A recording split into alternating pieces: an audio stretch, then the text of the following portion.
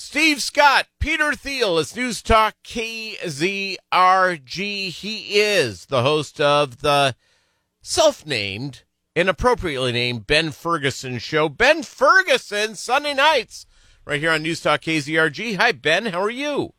Oh, I'm doing well. I feel like we're actually having like a great week with like freedom of speech, democracy, conservatives. What's happened with Twitter is just it's put me in a good mood all week long. Watching people on Twitter, the number of their followers skyrocket this week, where they've been stifled for years. I've had more followers come and get on Twitter to follow my account in the last 48 hours than I have in the last 5 years combined.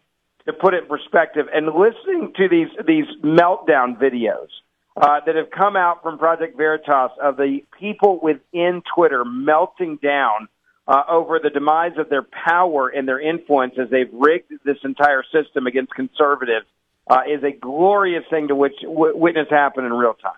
The other thing, Ben Ferguson, that I'm thrilled about is that we now know that conservatives have no problem listening to different points of view and allowing them to be entered into the marketplace of ideas, yet the left hates the idea of anything that disagrees with them.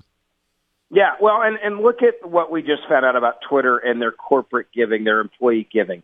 We found out that 99.2% of all political donations from Twitter employees went to Democratic candidates.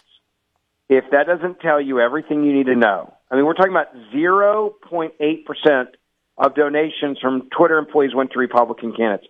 That could literally mean that somebody had an aunt or uncle that ran as a Republican, and the husband and wife gave donations because it was only $505 in giving. So it could have been a relative that was running for a local office, right? As a Republican, you're going to give to it. Otherwise, it would have been 100% of all donations from employees at Twitter were given to Democratic candidates. And this goes back to what we knew. They were silencing, they were censoring, they were shadow banning, they were making it impossible for people to even find Twitter accounts. They weren't suggesting conservative Twitter accounts, even if everybody you were following was a conservative. And now they've lost this power, and it was an amazing amount of power that they lost. But there's another big story that I want people to pay attention to, and we're going to be talking about this more on Sunday night. And that is, we've just gotten this new, basically, I guess you say, insider information / data that Google has been putting over 80% of all conservative or Republican candidates' emails into spam, while less than 8% of the time do Democratic causes, organizations, and candidates' emails go to your spam folder. Now, you think about Google, you want to talk about fixing an election. The number one way that you raise funds for candidates, whether they're Republican or Democrat, is through emails. That's how you get out information to people, is through emails. So if Google, and I don't know how this isn't illegal, to be honest with you, but they've done this, and we now know it. 90% of the time, if you send out an email, so 9 out of 10 of your emails sent out to Gmail accounts, if you're a Republican running for any office or a conservative organization, are automatically going to be marked and go to a spam folder, and Democrats, less than 10% of the time, go to spam. That means that they are trying to rig every single fundraising campaign, every Republican candidate in the country. That should be illegal, and clearly they were doing it on purpose, and that's the biggest news story that no one's talking about this week. Well, there's so much to go through. By the way, I don't know what Elon Musk's political philosophies are, other than he believes in freedom of speech. Yeah, and that's all you need. You know, a lot of people have been like paranoid, like, oh my gosh, well, he could screw this up. And he could, right? But it seems pretty clear. He's a guy that's fiscally conservative, socially liberal. I mean, look at just the issue of weed smoking, for example. And I think the point that he is making here, and this really goes back to the Babylon Bee, this satirical conservative Christian site that put up a fake story, right? Because that's what they do. They write fake stories for a living. That's how they make a living. It's like, it's humor, right? It's political humor. It's satire. And they were mocking the Time magazine, naming Rachel Levine, who's that, undersecretary, who is a dude dressed like a chick, as they named her Woman of the Year. And so what the Babylon DB did was they said, all right, we'll have some fun with this. We'll name her Man of the Year.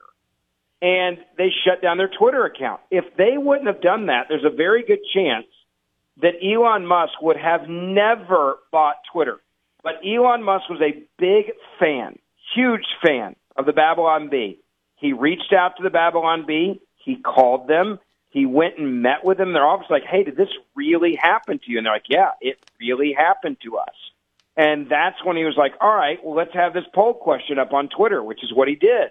And in that poll question, he said, this could have huge ramifications. And sure enough, he followed through. And he said, look, I'm not about making money. This is not about making money. This is about freedom of speech for me.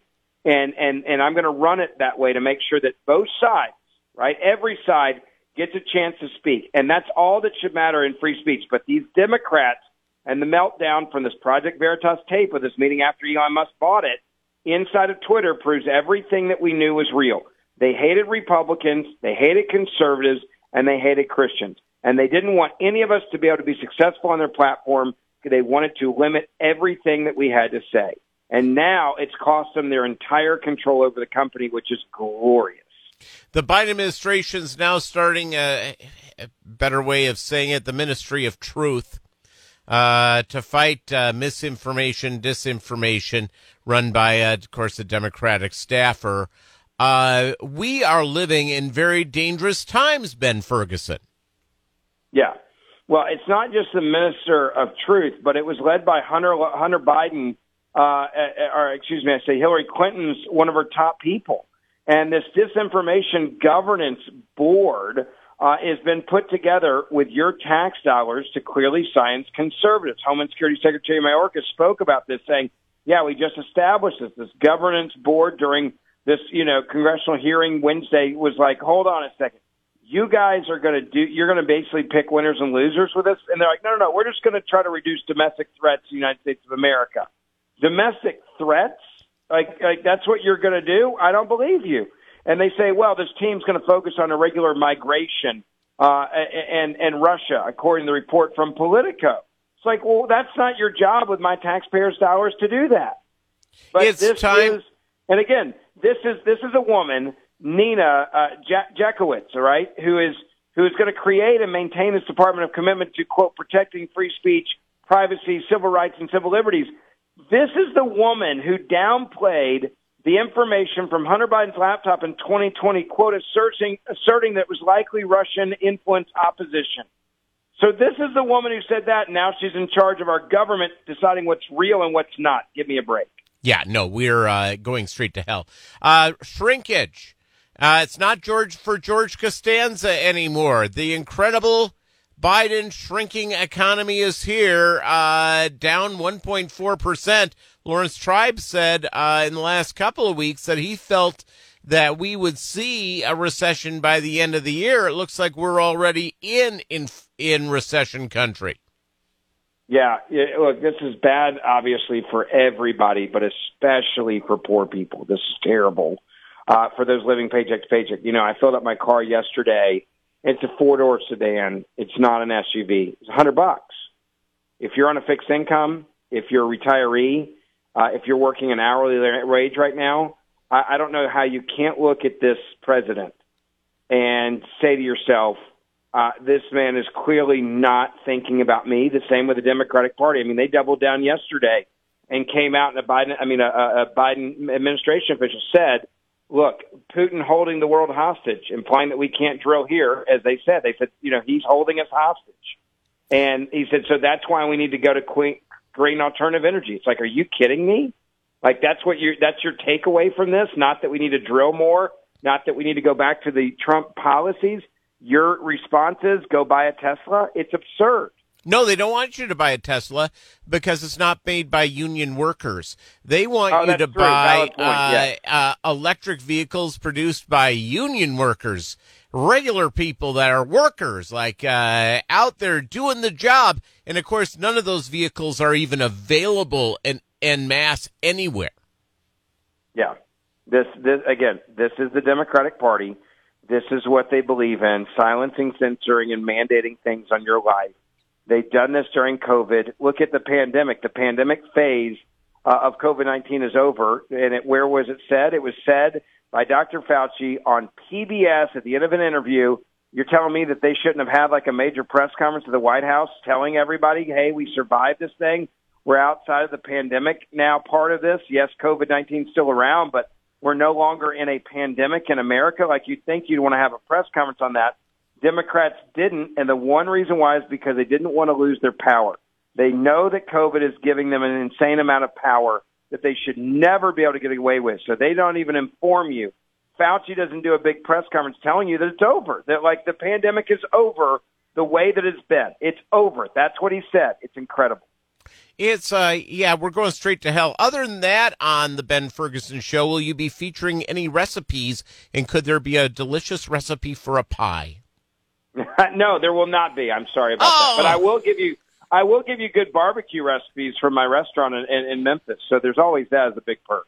All right, Ben Ferguson Show. You'll hear him Sunday night, 6 to 9, right after Bill Handel and right before Willie.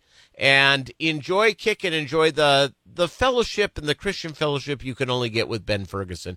Coming up, Kim Komando's Tech Minute, News Talk KZRG.